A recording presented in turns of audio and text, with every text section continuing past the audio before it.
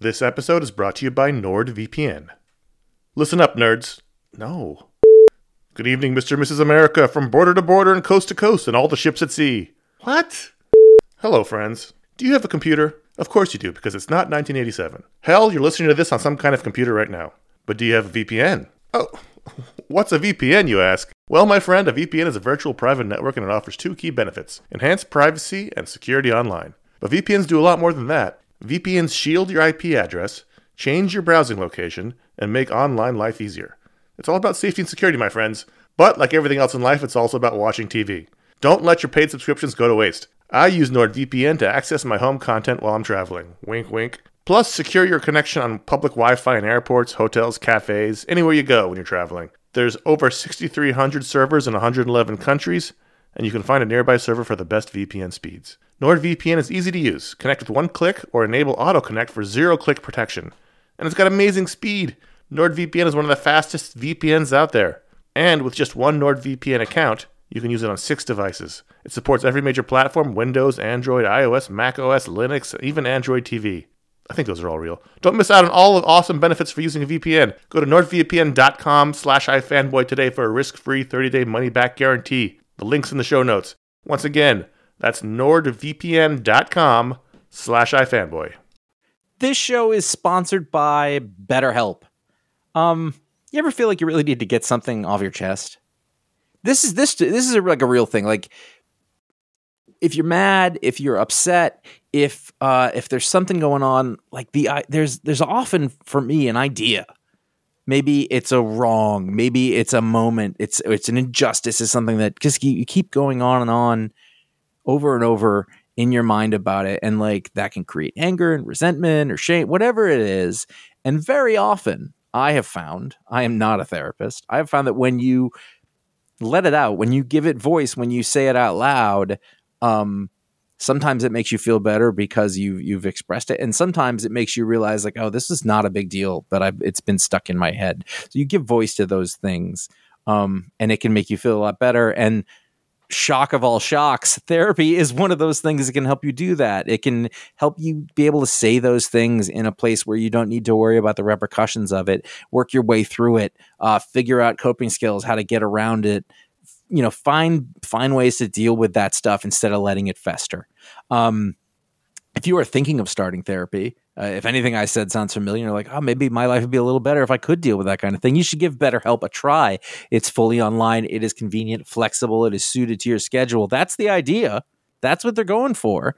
You can fill out a brief questionnaire to get matched with a licensed therapist. That's a big deal. You can switch therapists at any time for no additional charge. That personal connection, I believe, to be super important. Again, I'm not a professional. Get it off your chest with BetterHelp. Visit BetterHelp.com/ifanboy today. You get 10% off your first month. That is BetterHelp, HELP.com/ifanboy. This is the iFanboy Pick of the Week podcast, episode 552, brought to you by iFanboy listeners just like you. I feel it now and it won't stop. Take me back to the place where we first started. Lie away thinking, bad thoughts keep creeping. I'm so ashamed of that one night. Put your hands on my eyes just to block the light. Hiding in the seams. You call me up on the phone.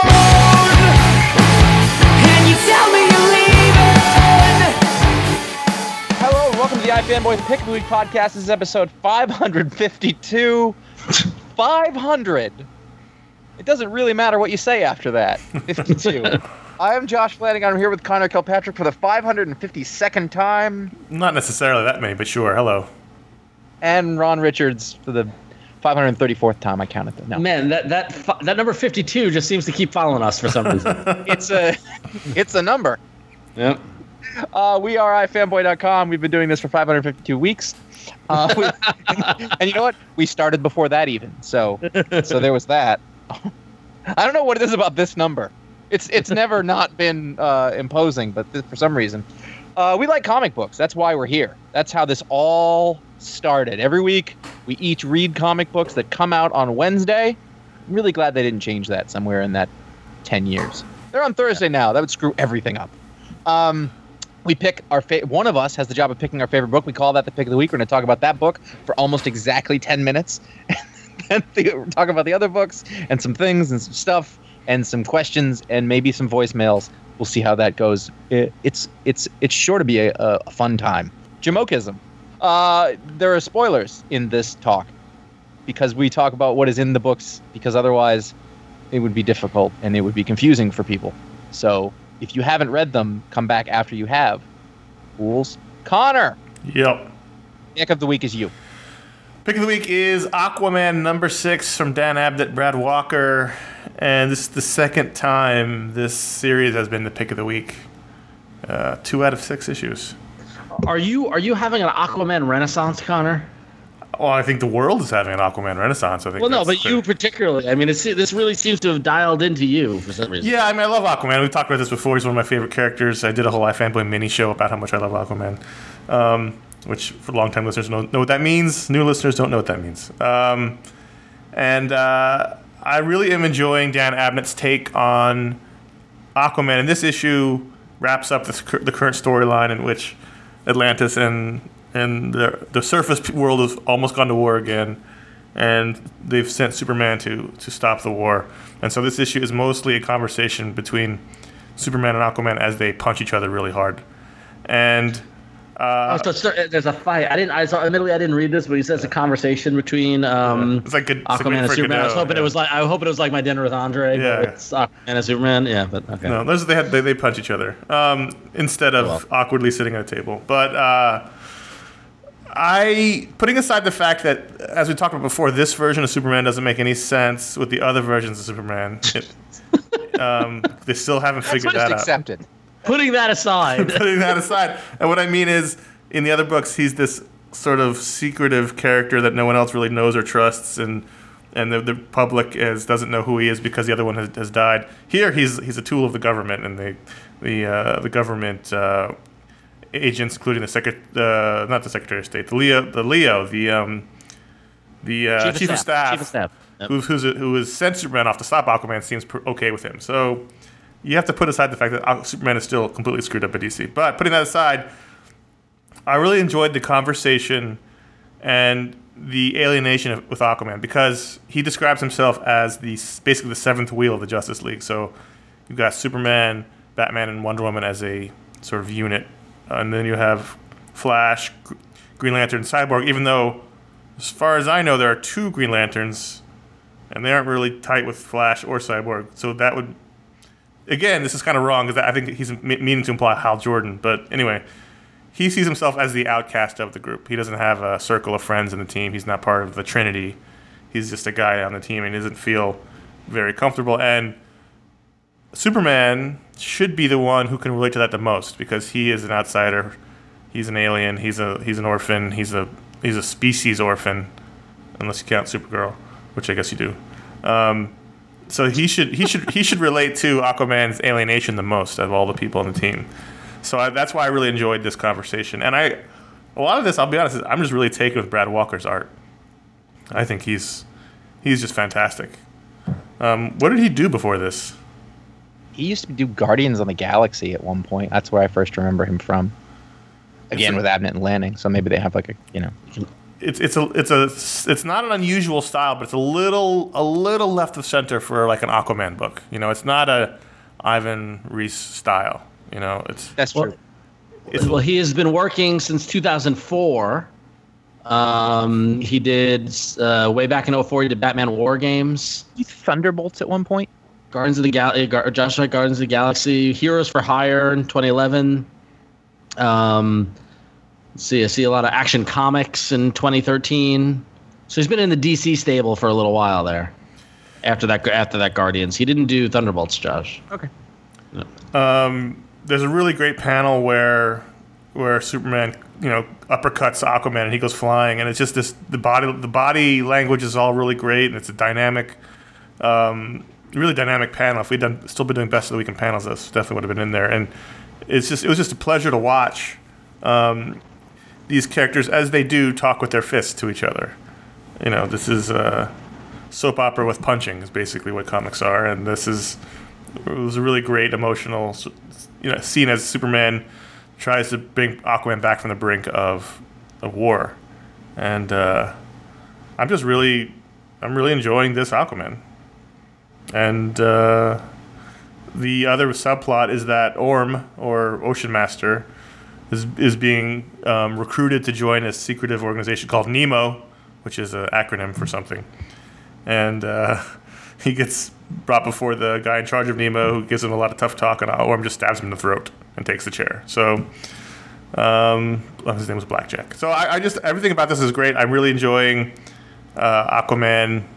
I'm always happier when there's a good Aquaman book.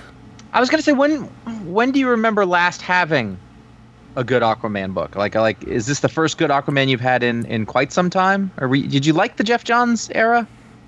Yeah, it was good. The best Aquaman in my reading time was probably when he was on JLA with Grant Morrison. Yeah.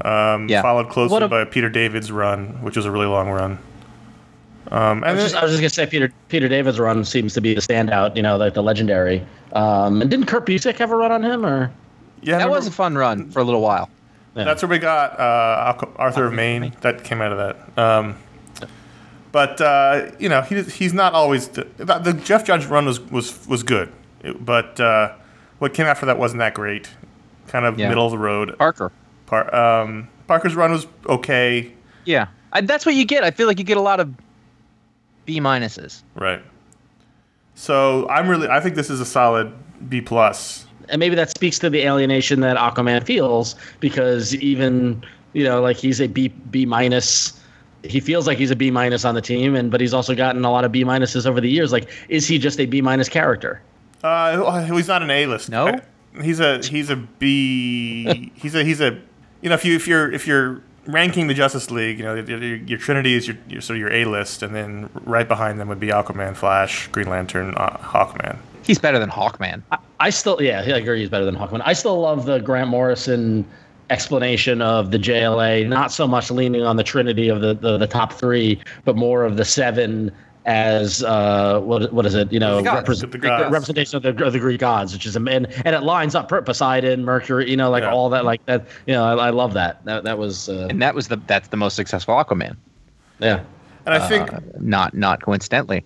I think when Brad Walker draws this book, it nudges up another level. He just has a really distinct style. His characters don't look like... Aquaman is weird. Every time he's in a book, he's got different hairstyle. He's almost got like long, kind of hipstery hair in Justice League, and they're not quite...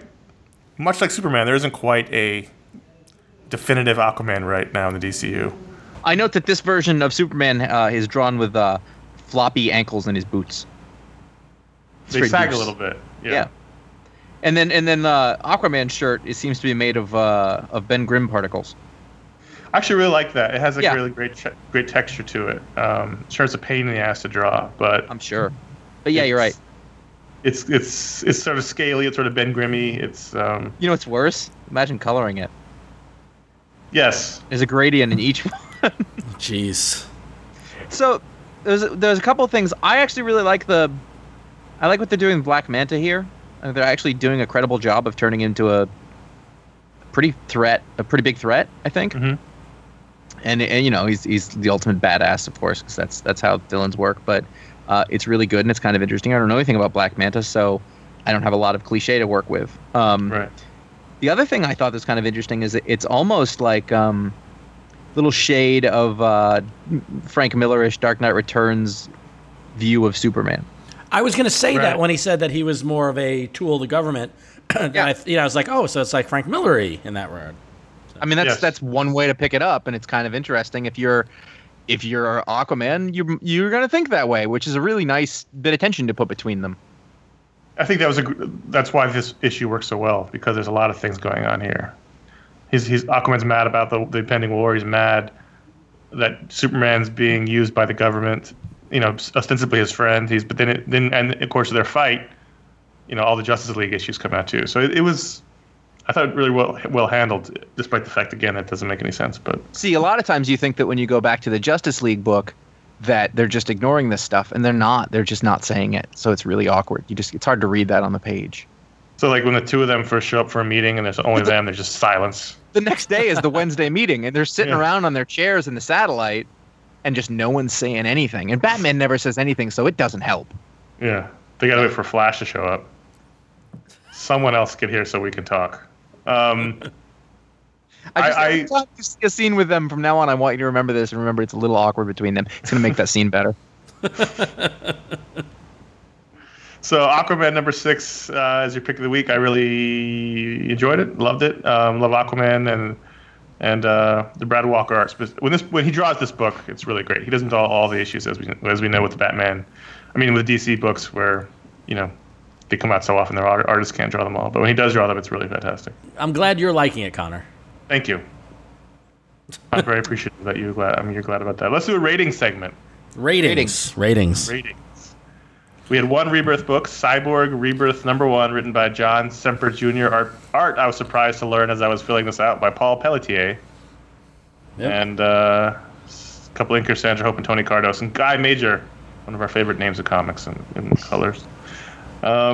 This was hard to read. This was rough. And this was, so we talked about the different formatting of the various Rebirth books, and they seem to have gone in, I feel like three distinct types of books. You've got the, here's the character and everything you need to know, origin bio book, right? And then you have the, we assume you know who they are, here's launching our story, right? And then the third one is just, here's a story. that does neither.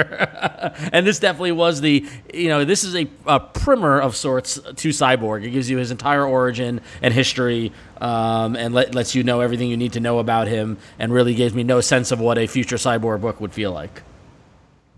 Right, or even why I want to read more. Right, yep.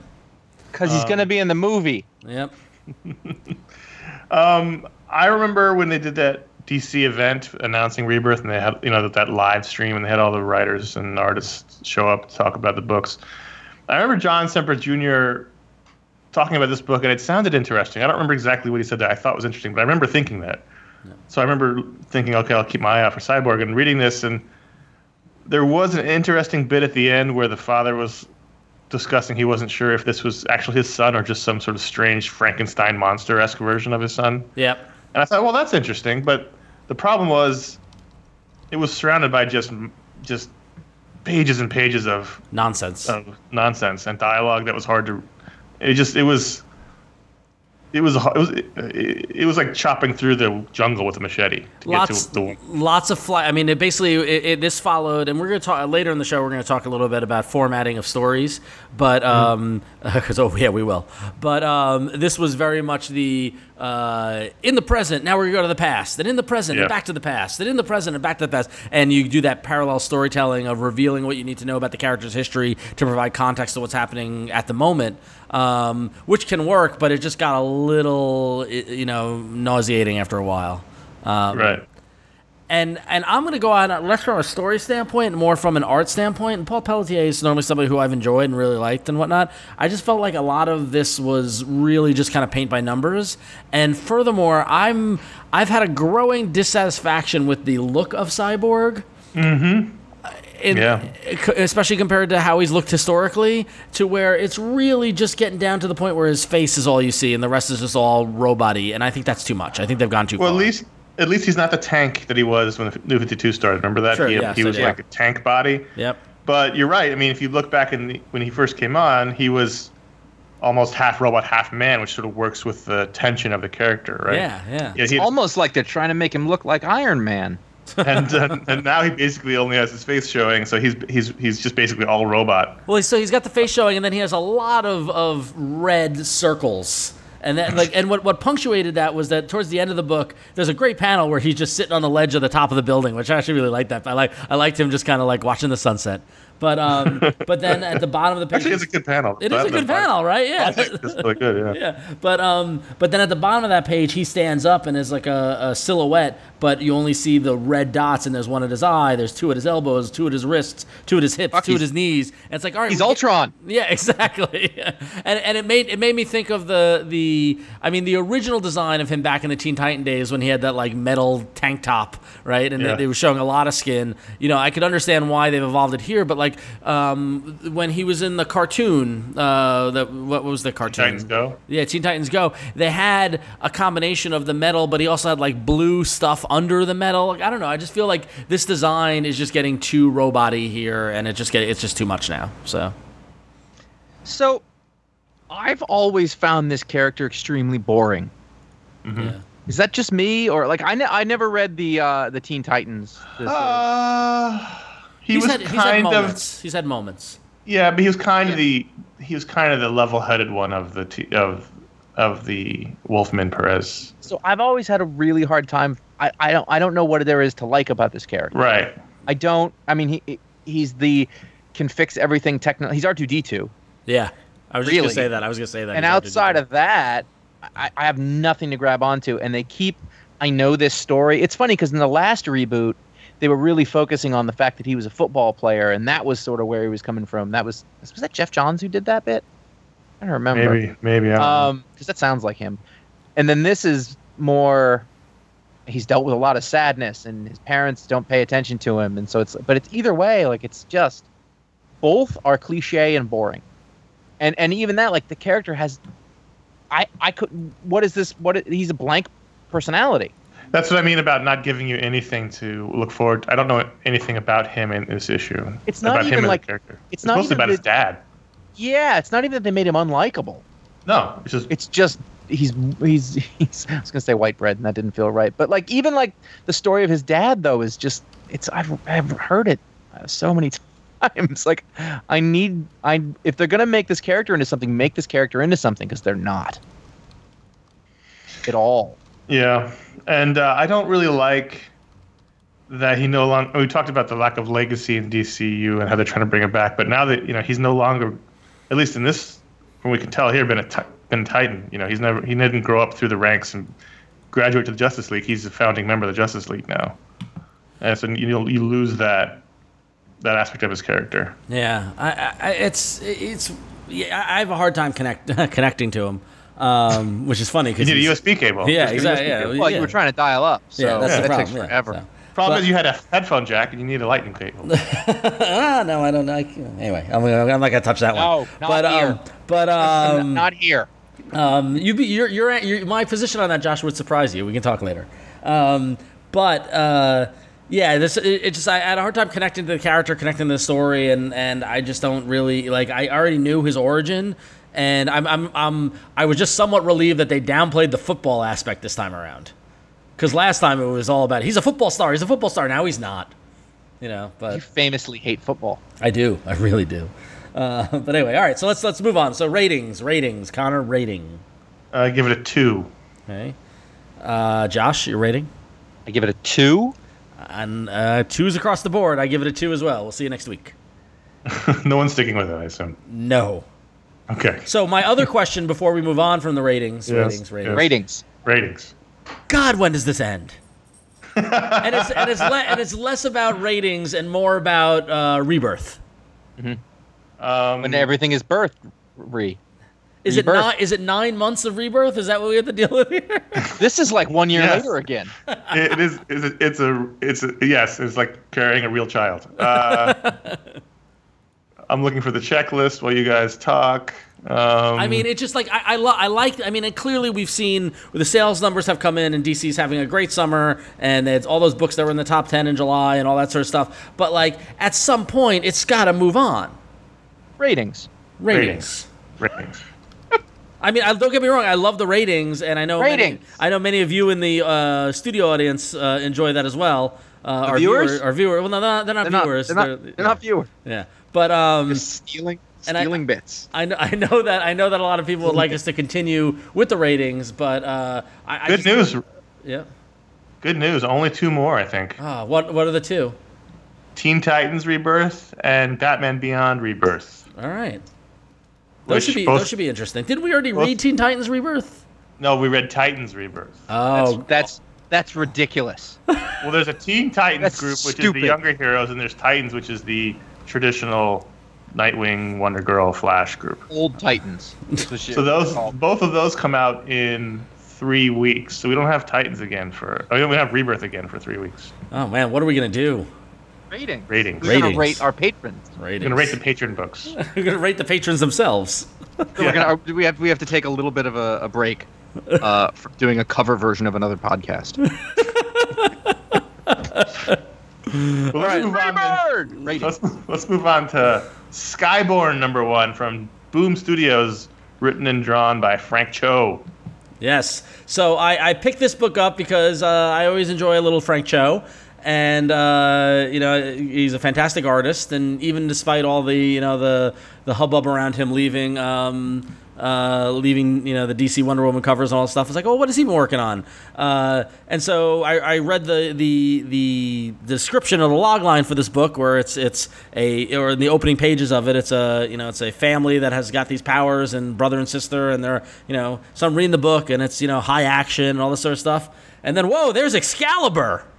I did not see that coming at all. I think am I the only person? Say something about like historical artifacts or magical artifacts or something like that. So the premise of is that apparently there's a character named Lazarus, and after his miraculous resurrection, fathered 3 children. Abraham Skyborn, Thomas Skyborn, and Grace Skyborn. All 3 children were blessed with superhuman strength, impenetrable skin, and immortality. This is their story. And the story is basically the daughter, what's her name, Grace Skyborn, with a team someone's got a package and they're trying to get it. So I'm like, all right, this is just standard action movie fare in comics. But then turns out the package is Excalibur. Right. Like, oh, okay. Let me ask you this. Yeah. Did he draw the daughter sexy? No, she's wearing. Yeah, she's very attractive but she's wearing pants and a leather jacket. There's not even any skin showing. That stuff's getting torn. And so not really, because she dies at the end. So. It doesn't. No, she stays fully dressed the whole time. But what it did do is it didn't go sexy, but it definitely borrowed a page from the Invincible. Oh, I thought that for sure. It's over the top with the violence. Action, gore. Yep. I'm sorry, Josh. There's a little part where she gets zapped, and there's a little bit of skin showing when her shirt rides up just like 2 inches. A little bit. There's a lot of ultra violence in this, and it very much felt like Invincible. I think because Frank Cho's style is a little bit like Ryan Otley's in a way. Yeah. At least the way he's using it here. There's one point where she karate chops a guy in the mouth, and it takes his whole head clear off, like that kind of invincible violence. At the jaw. At the jaw. Yeah. So she gets the package and pulls out the sword, and I was like, oh, I didn't see that coming. And then a bald dude with a beard and a staff and a robe comes, and that's got to be Merlin, right? I assumed that was Merlin. Okay, yeah. You're not going to know until the next issue comes out, and well, it's only a 5-issue mini. Okay, it's only a 5-issue mini. The Frank Cho art is good. I didn't love the coloring, Ron. Welcome to iFanboy episode 867, 3rd issue of Skyborn is out. Yeah. But I did like this though. I did enjoy it. It was fun. I mean, like I like not expecting. Even though I look back on the cover and the guy's running with the sword in his hand, I didn't know it was going to be Excalibur. I love me a good Excalibur story. So I was going to say you seem to be quite. I always thought that you just liked the comic book called Excalibur. No. I've always ever since I saw the movie with the strange talking Merlin. With the skull cap. Why can't I think of the name? The Pendragon. That was on HBO like every day when we were kids, and I watched it all the time, and it was really inappropriate. Oh, it was good. Patrick Stewart was in it, and it was Excalibur. It was called Excalibur. It was literally called Excalibur. Yeah, they would all talk like this, and like it was just like, oh, I love that movie. Naked Helen Mirren. Yep. Why am I watching this? Mom, you should turn this off. So Batman #6 I thought it was going to be a close contender for pick of the week. It was written by Tom King with guest art by Ivan Reis, and this is the guest art week. Yeah. But I just don't care about Gotham Girl. And this whole issue was about so Gotham Girl, last month Gotham died, her brother, and so she's gone a little crazy because the Psycho Pirate infected her, and so she is talking to her brother, and she shaved her head, and she's fighting crime while having a conversation with her brother. Now, Ron, you and I love Psycho Pirate. I love me some Psycho Pirate. Psycho Pirate is fantastic. And I was so excited that he was being used in this, but I don't feel like he's being used enough. No, Yes. but so that's a plus column, Psycho Pirate. Okay, plus. And what I really like about this issue a lot, which almost made it the pick of the week, was that they fight a parade of really ridiculous villains. Yep. Like there's like the Captain Stingery, and then there's another guy with a hat. It's just this parade of Kite Man, who flies in on a kite, and it really felt kind of Batman the Animated Series mixed with sort of 70s era Batman, where you didn't always fight the Joker and Riddler. Sometimes it was a dumb Kite Man, Right. and I like that aspect of Gotham City, and it's been kind of ignored for the last couple of years as we've been dealing with Batman fighting the heavy hitters. But so I really like that feeling of it. The tone of this book is really great, and the Ivan Reis art is really great. I just don't care about Gotham Girl, and then when Batman reveals his identity as Bruce Wayne to her to comfort her, I was like, oh, again? Yeah. Like, it's just, I just don't, I need her to not be around anymore. I also need Batman to stop taking his mask off. Well, if you recall from the movies, if you're really pretty, Yeah. he'll tell you who he is. It's true. But, I don't care about her. And which is... Well, what's tough. interesting is at the end of the last issue, there was like that future reveal, basically. That Yeah. Duke, is it Duke? Duke. Duke and her were going to get married. They were going to kill Batman. And I guess this is sort of the first step of that. But I was really interested in that. Yeah. But I'd like to skip over the her going crazy part because I don't care. Yep. Well, you may never get to the other part because that's in the future. Oh, I know. This is now. Wait, don't we do this joke every week now? When? Now? But I am looking forward to Night of the Monster Men, which is a crossover with all the Batman books that's happening next month. I always like good Batman book crossover. But as great as this book looked, and as wacky as the villains were, and as Psycho Pirate, as great as he is, although he wasn't actually in the book, he was just talked about, I just don't care about Gotham Girl and her issues. Okay. There you go. Moving on, Killer Be Killed #2 from Ed Brubaker and Sean Phillips. A couple things about this. We remember when this first issue came out, I was upset that there was a demon that was the main plot point. I've tried to look past that because this is some of the best Sean Phillips I've ever seen. To the point where when the main character takes the train to upstate New York to go to his mom's house, he literally drew a Metro North train. Like, that is as accurate of a train as I've ever seen. And Sean Phillips is in England, so I imagine, there's photo reference and stuff like that, but he managed to take something that really exists in the real world and adapt it to Sean Phillips' style and still have it be accurate to the real world. It blew me away. And then I literally turned the next page, and the main character says, "I've got this." Did he? I didn't even catch that. When he goes to his mother's house because he's looking for his dad's gun, and she says, "Can I be some help?" He goes, "That's okay, Mom. I've got this." You know what? I could make an argument that that's a different usage. Okay. I mean, I guess it's not the large heroic "I got this." Sure. It's the sort of smaller. No, I got this. I'm okay. Yeah, but it could have been thanks to. That's okay, Mom. I know, yeah. but it is. It's acceptable parlance. Yeah. Well, I'm willing to look it over because then the next page turns out the main character's father was an artist who did art for porno mags in the 60s, and we get a glimpse of one of his sci-fi porno paintings that Sean like this is just a Sean Phillips amazing tour de force. And I actually like this issue more than the first issue. I have to go back. I'm sorry. Okay. He does specifically say, "I've got this." True. So he's speaking grammatically correctly. He's not using... Okay, yeah, good point. Yeah. Caught myself saying that to myself twice this week. Oh, jeez. I was looking over all my emails. Okay, I got this. Damn it. I got this. It's like a virus. Yeah. It is. So on one hand, this is amazing Sean Phillips, just amazingness. On the other hand, so basically the premise is that the guy tried to kill himself. A demon saved him, but in order to stay alive, he's got to kill somebody every day to appease every month to appease the demon. So this is his first kill, and in going home to find his dad's gun, he's thinking about who should I kill, and he has a flashback of when he was a young kid, and him and his buddies were in the garage looking at all the porno mags that were his dad's, and his friend goes, "Hey, I got an idea. Why don't we do something that is probably not appropriate for children and evidence that this children was being molested by his older brother?" And so he decides, I'm going to kill the older brother.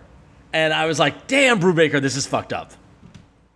Yeah, I really like this. I don't know. I didn't great. listen to the show where you guys talked about the first one, but and I agree with you. I mean, apart, it was vicious. No, the demon is what it is, but it's not that unusual because they've been doing those. They did Fatale, but it's really just a device, I think, just to get this guy to. At this point, I had a couple of thoughts during this issue where I thought maybe there isn't a demon.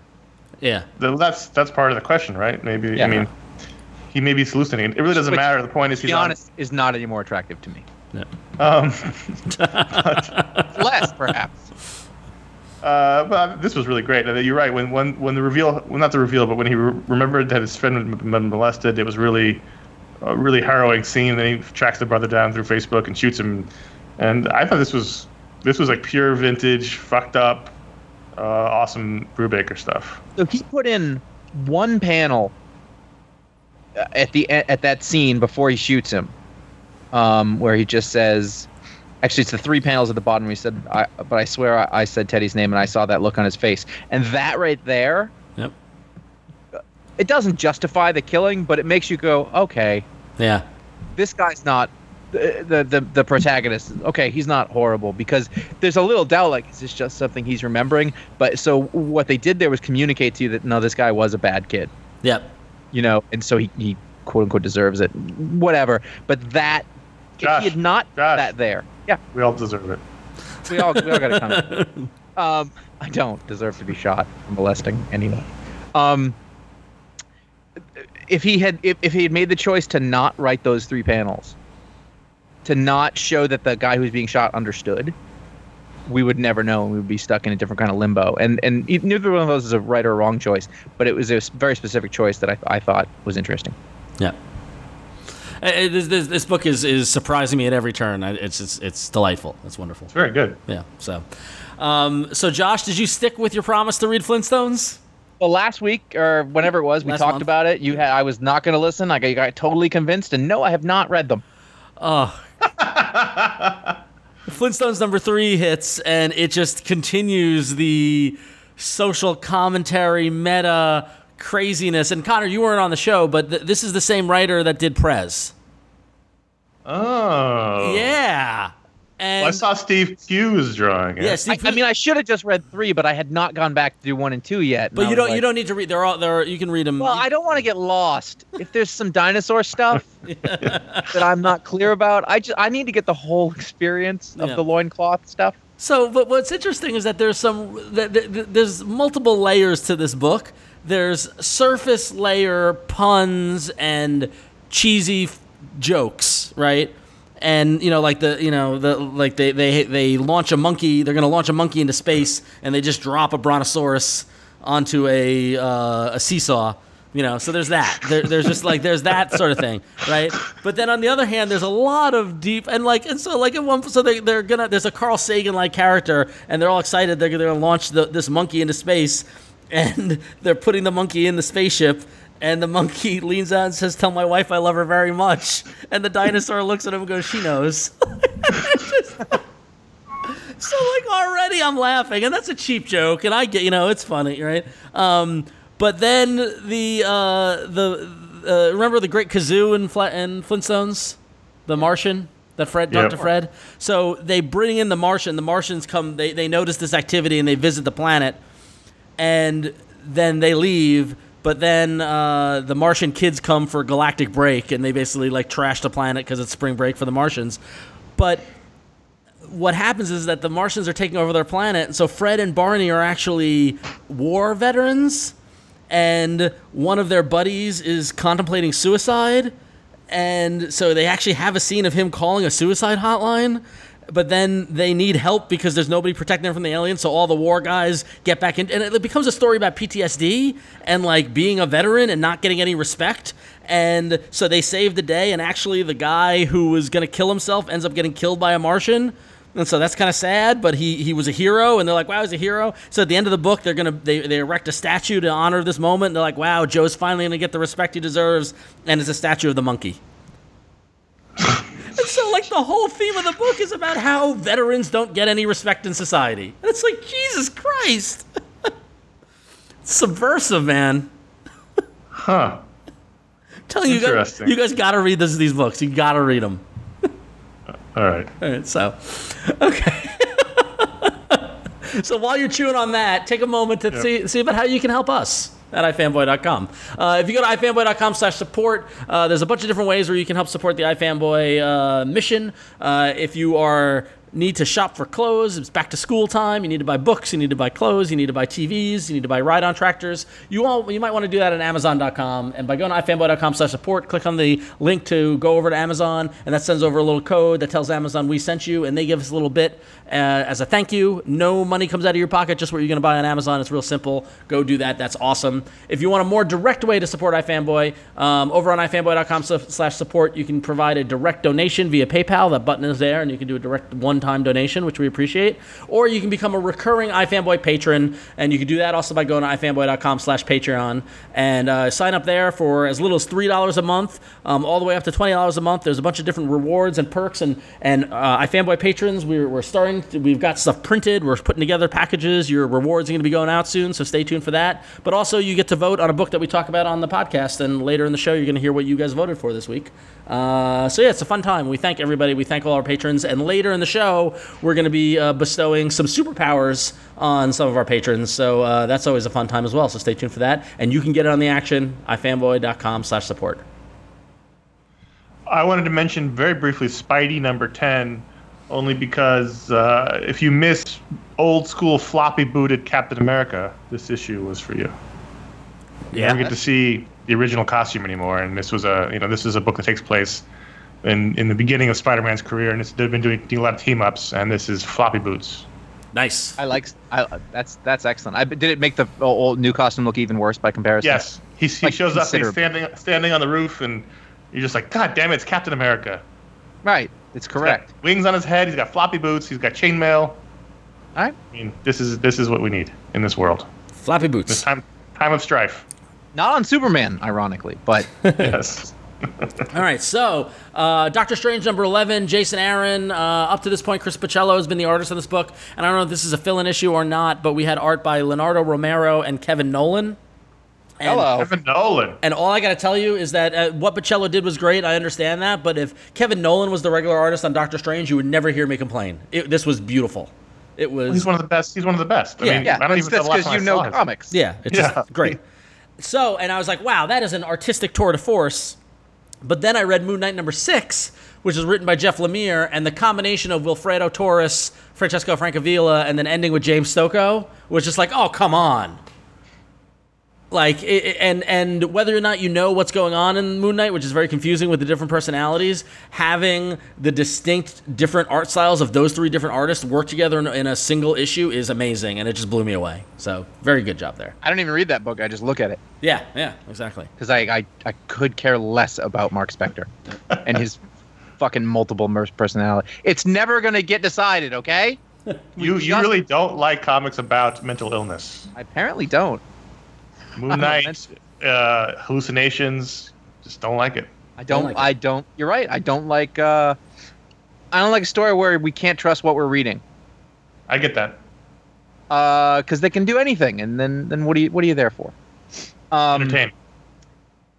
Yeah, but I don't find it entertaining. Sheriff of Babylon. Yeah, I think we're a little rough on Tom King before, but I want to make sure No. Not terrible. I don't like that character. That's nothing to do with his. No, I know. But I think he made up the character and wrote it. But so sometimes you don't like a character. It's fine. The point that I'm saying here is that this would have been my pick of the week. Sheriff of Babylon number 10 might be the best issue of the whole series. I note that Mitch broke up the standard 9-panel grid to do some 6-panel grids and then some horizontal grids also. A lot of grids, very static, but that actually fits with the mood and feeling of that book. And there was an immense amount of tension and wonderful acting. And like earlier, like I think in the first few issues, it was like, who are these people and who am I looking at? But now, we got a handle on who everybody is, and there's a ton at stake. We're not sure where everybody's coming from still. Really wonderful, wonderful issue. Do we know if they're going beyond 12? 12 is the first season. Okay. So take that which you will. I think it's been fairly successful. So, if he wanted to do more, he could do more. Well, he's probably very busy now, and so you got to work on the book that pays. So, but in the next season, Batman shows up. Yeah. All right. So, as we mentioned earlier, the loyal iFan base patrons get to vote on a book each week, and this week it was a nail biter. Let me tell you, folks, we had 5 books that were tied going into the 5 books were tied with about 3 hours of voting left. Yeah, crazy. But the winner and the book that we read, thanks to the patrons picking it, was Glitter Bomb #1, story by Jim Zub and art by, oh jeez. Go for it. Jabril Morset Fan. Nice. How was that? You sound like you just gave up at the end there. Fan. So yes, actually, and this was funny because I don't know if you guys saw it, and I'm guessing Conor did, maybe Josh did, but earlier this week, the writer Kieran Gillen had a little Twitter diatribe about the trope of opening a series or an issue with a big wow moment, and then backing up to before that happened, and then ending back on that moment, and how it's a tired trope, and you shouldn't do it anymore. And then at the end of that tribe, he's like, "But I love Glitter Bomb." I was involved in that conversation to a certain extent. Okay, so why don't you give us a little bit of your take on that? I think it can be used really well. I think that, like it's the Aaron Sorkin. That's what I call it. Yeah. Yeah. I think in comics it gets way overused, like first-person narrative. It starts showing up everywhere, and if it's done really well, it's done really well. But if it's not, it is subtly saying, we don't trust you, the reader, to be interested enough in this, so we're going to show you what happens so that you'll stick around for the whole thing. Yep. And I think in this case, that's exactly what was happening. Yeah, I mean, it's just it's a cliche now, and it's at the edge of cliche where it's a tool that a bunch of people are like, hey, I can use that tool, and then you look around and everybody's using it. Yep. And I think that's a little what happened. Yeah, I had to read this comic book. Yeah. I don't know. I don't want to get into that. I don't know if I agree with you that it's not trusting the reader. I think it's just the standard way of, it's the same way that action movies start with a big action sequence. It's just pulling people in. But that's fine. But like in a Bond movie, for example, that's look at what we're going to do here, and we take you on that story. Not this is what's going to happen eventually. So stick around, and we'll show you how we get there. Which is a different thing. Yeah. Yeah. And like I said, when it was a novelty, the way it's done in Pulp Fiction is not how this is done. Right. It's a different thing. But no, I've been noticing it too. I've been noticing, and it's the same way, like when you're just seeing things a lot. It's I got this. It makes its way into people's heads, and they use that as a tool. And there's nothing necessarily wrong with that. And if this had been a book that I was interested in almost any way, it might not have bothered me at all. Yeah. But this comic book, it's about a washed-up actress who wants to keep acting, but she's a little older and she has kids, and it's a hard world out there. And she gets infected by some sea demon or something, and she has a vagina face that shoots tentacles out that kill. Why people. are all the demons why do they all have vagina faces? That's a vagina face. It's It's like that tentacle. I don't know tentacle porn, but yeah, it's the tentacle stuff that comes out of her face and she kills people. It wasn't badly done. I wasn't. Well, I to defend it, not to defend it, but I really did like Jabril Morset Fan's art. Yep. It had coloring. Yeah, great coloring and great coloring by K. Michael Russell. But if anything, it's in the vein of the Sean Murphy rosy cheek, kind of style that I was seeing more and more as Sean Murphy has become successful. Not that it's a ripoff of Sean Murphy, it just reminds me of that, I can see that in style, but it's not angular like his stuff. Yeah, no, it's not as aggressive, But no, I was gonna say that as soon as that demon thing happened, it just lost me. I was just like, nope, So. There was one sequence when the kid falls out of the chair. Yeah. That wasn't as clear. I had to go back Yeah. and read what was going on. Agreed. I didn't know think the it could kid. have been I didn't know the kid was jumping, or yeah, I agree. So Yeah, like there was. It looked like he was flying at them. yeah, I did like how the his little dialogue was broken up over like a couple of panels to indicate that not a lot of time had passed. But I don't know. I get what they were going for. It didn't quite work. If this is just a book about a woman in Hollywood trying to make it in films again, I would be more interested in it, but not entirely. I found a lot of the Hollywood stuff a little tedious. yep. It's a little like, okay, yeah, it's terrible. It's a terrible place. I don't know if that's just us because we've heard this Yeah. a lot. So I don't know. But I mean, absolutely, that is almost always the case in a story at this point when it adds the supernatural element, because it's like, I mean, it's a little. Can you just do the story you want to do? Yeah, I feel like the supernatural element is like, okay, the setting and the character I want to tell you the story about isn't interesting enough, so I need to add in something just crazy or totally. And let me show you what that is on the first page. Right? Yeah. So I don't know. So. And to be fair, I think there's probably something to be said. Like, you do have to give readers something. Yeah. Because there's so much distraction. So it's a product of its time, I think. Yeah. I mean, the only thing that's interesting is I don't know where this is going. Is she just going to kill everyone in Hollywood? Right. Like, how is this going to help her life? Yeah. So that's the only interesting question for me, but I'm not all that interested in finding out the answer. Will you be sticking with it? Oh, ratings. Are we doing ratings? Or are we doing it? Yeah. We're going to rate the Patreon books. Ratings. I give it a 3. I'm going to give it a 3 with strong points on art. Yes. 2.5. All right. Sticking with it. No. No. Well, thank you. So once again, become an iFanboy patron, and you can help pick the book that we talk about on the show. And now, before we move on real quickly, thanks to many of you on Twitter who have pointed out to us, so it makes it easier, so we don't have to read every comic book. But in addition to Kill or Be Killed with I've Got This, we had Green Arrow number 6, where Ollie says I've got this, and Squadron Supreme number 11, where one of the Squadron Supreme says we've got this. So there you go. So big week for I've Got This, folks. Keep it coming. Or not. All right, so let's do some voicemails. We haven't done voicemails in a while. We told you we discontinued the voicemail line, but we said you could send in audio clips if you had audio clips you wanted to send in, and people did. So let's do the first one from Eric. Hey guys, Eric from Detroit here. Got a question about pet peeves in comics. I'm with you on the whole I got this trend in comics and how deplorable it is.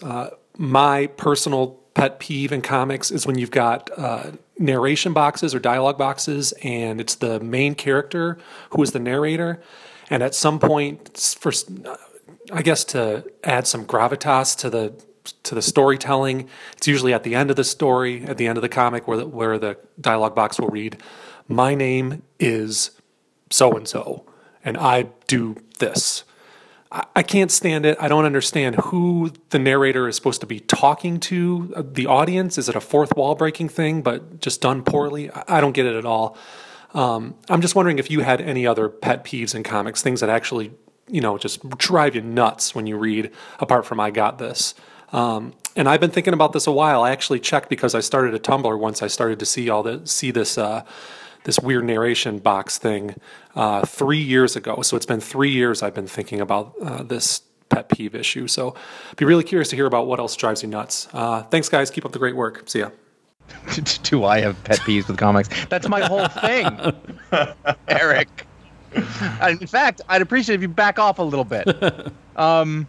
This is really a sort of version of the offshoot of the first-person narrative that around the time of the New 52 I had enough with. And I think this has been going on forever. I know, but this is the Flash's stick. I mean, it's been. And I feel like the Flash years. is the only one that gets away with it because that is a legacy aspect of it.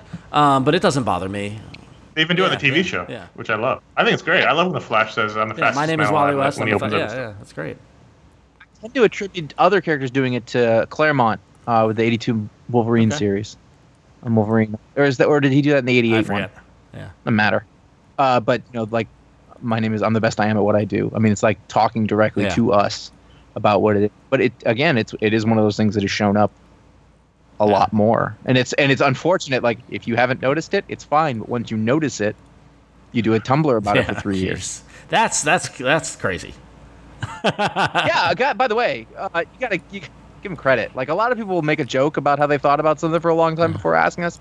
This guy put in the work. He didn't just do the thinking for years at a time.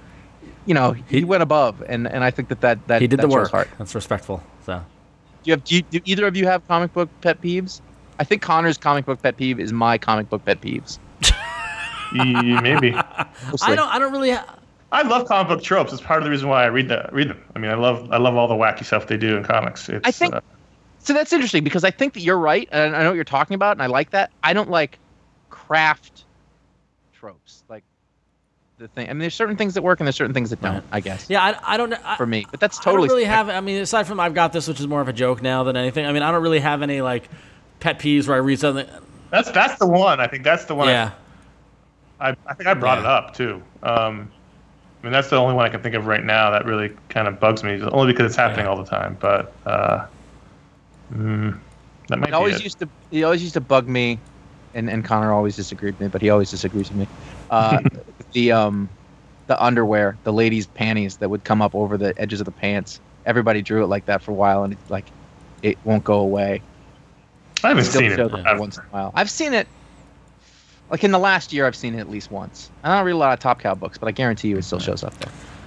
I mean, that was something that was pretty prevalent 10 years ago. Yeah, I think it's less on now. I don't see that anymore. That's one of the first ones that I totally noticed a lot. All right. I mean, we just talked about that first page flashback thing. You know, that's the other one that I've noticed. Yeah, and I guess if anything, the one that we talked about with Glitter Bomb, which is the first page, flashback. I think that's something that annoys me, but it's not a pet peeve. I don't care. It's a comics; they're fine. So, all right, let's move on. Next voicemail, I'm very curious to hear. Hi, fanboys. Since you showed your love for robotic life recently regarding the Vision and have previously while talking about Pluto or the Metal Men, I wanted to ask, what are your favorite robots and robot storylines in comics? And as a bonus question, which comic book characters would be better off / more interesting robotified? Mayhem. So that voicemail was sent in from Lucas from Austria, and I'm pretty sure that was a robot. Was that, or was... I don't know what that was. Does Stephen Hawking listen to our show? Or have robots become sentient and they listen to our show? or is he really, really good and he should get into voice acting? Yeah, that was really good. Like, I can't decide. Or has someone been kidnapped? Is this what it's going to sound like when one of us gets kidnapped and someone sends in a ransom note? That freaked me out a lot. Favorite robot stories? I mean, I always think of the Vision and Scarlet Witch and West Coast Avengers. The sort of John Byrne big epic story where they have kids and make a deal with the demon pandemonium and all that stuff. That's sort of the first one that I always come up with. I mean, not necessarily a comic, but in the geek genre. But Iron Giant is just great. Yes, and it is. I love the design of the robot in the Doom Patrol. Oh yeah, Mr. Robot. Oh, yeah. not Mr. Robot. I love Robot Man. I love Mr. Robot too. Yeah. What about Data from Star Trek? Oh, Data's great. Yeah. Or all the Metal Men are robots, aren't they? Yeah. Yeah, all the Metal Men. I just love all the Metal Men. All the great Metal Men. All the great Metal Men. I feel like I'm seeing a robot character in my head. I mean, like just that that Victor story that was just in Vision was really, really great. Okay. You know, like that kind of thing is really good. I think in Young Avengers was really good too. Yeah. Yeah. What about Herbie? Herbie's never had a thing for Herbie. Here's a list of fictional robots and androids. Gonna read us a list? No. You should have programmed this in. Did her. Well, Machine Man is one for a while. It was funny because it was recently Jack Kirby's birthday, and a whole bunch of artists were drawing and posting stuff to social media. And the number of Machine Mans I saw on that day, everybody really likes Machine Man. Machine Man was great in Next Wave. Yeah. No, Machine Man. Machine Man has got moments. What about Connor? What about Skeets? Skeets was a good one, yeah, Skeets from Justice League, with Booster Gold's sidekick, yeah. What about Rosie? From the Jetsons? Yes. She's great. little bit of an attitude, but other than that, A little sassy. little sassy, robot. yeah. So, all right. Well, thank you, Lucas, for or whatever you did for submitting that for transmitting that voice message. If you have any questions or comments, or you want to talk to us, you can email us at contact@ifanboy.com. Be sure to remember to tell us who you are, where you're from, and how long you've been thinking about it, and whether you're a robot or not. And like Conor mentioned, if you want to send in a voicemail, you can send in an MP3 or an audio file of some sort, and we would be happy to play it, assuming it's under 30 seconds ish. So. Or not. Eric- We've under our own rules. Yeah. Eric was a minute, but Lucas was under 30 seconds. So It all works out in the wash.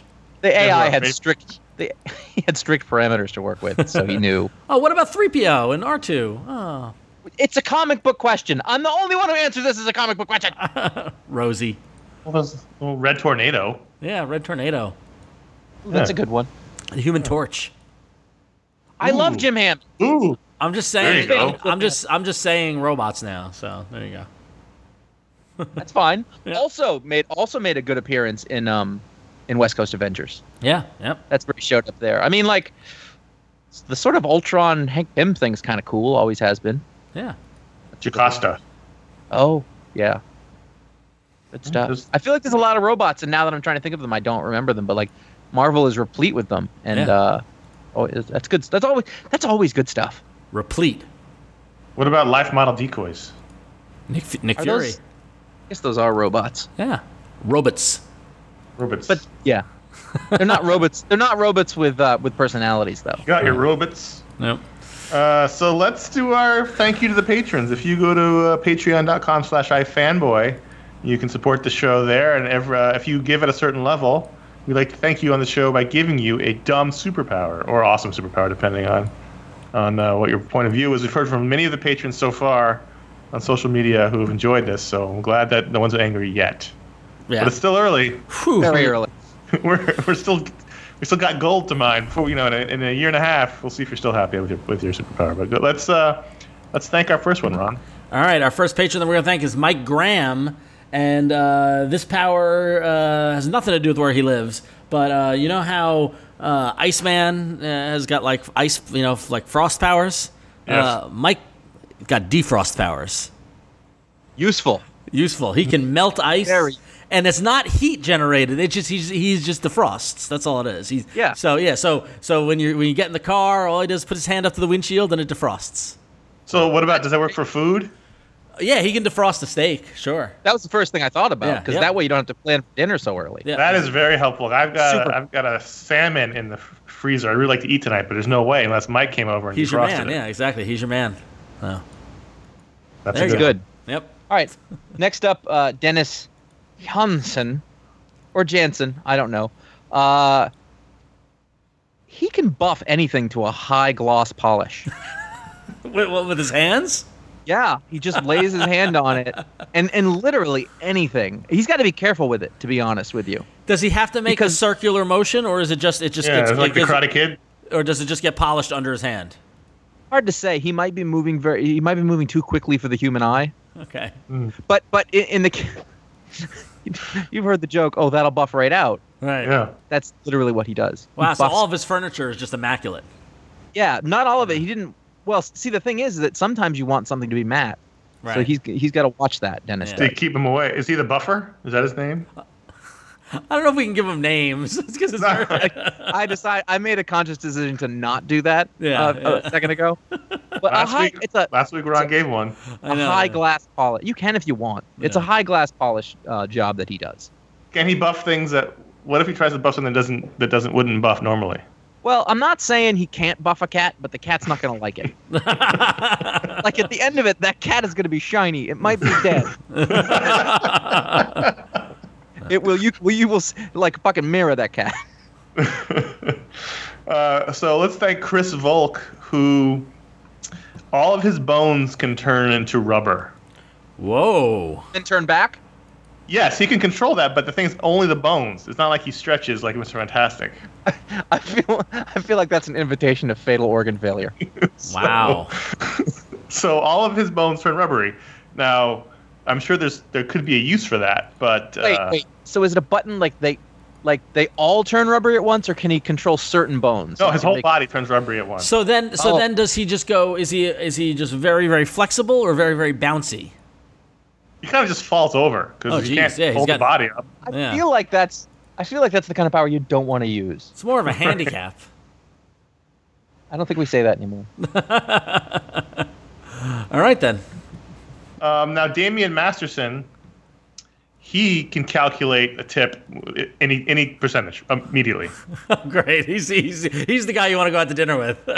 Right. You want to split it 10 ways? You want to pay 26%? Boom. Yep. He could be 26%. autistic, What but kind of it's really, service are you getting?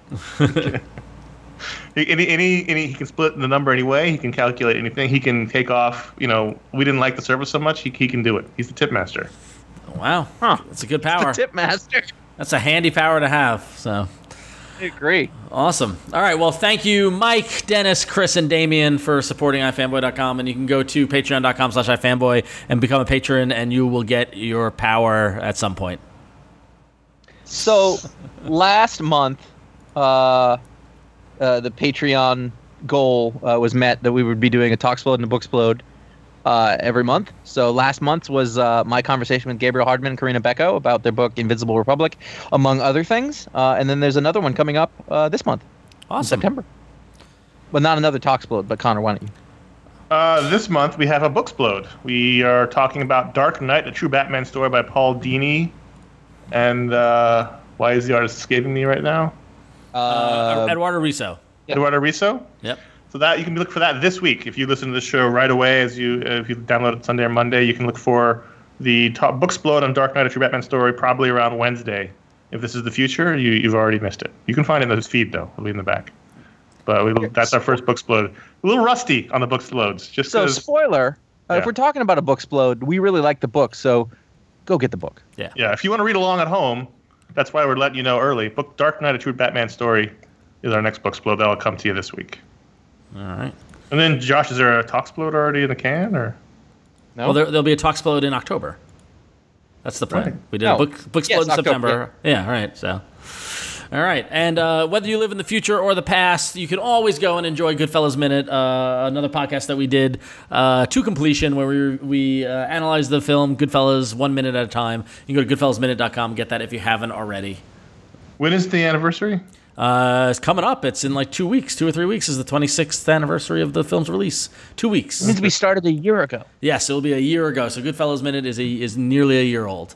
So Let's talk Wow. about the phrase "to completion." No, let's not. all right.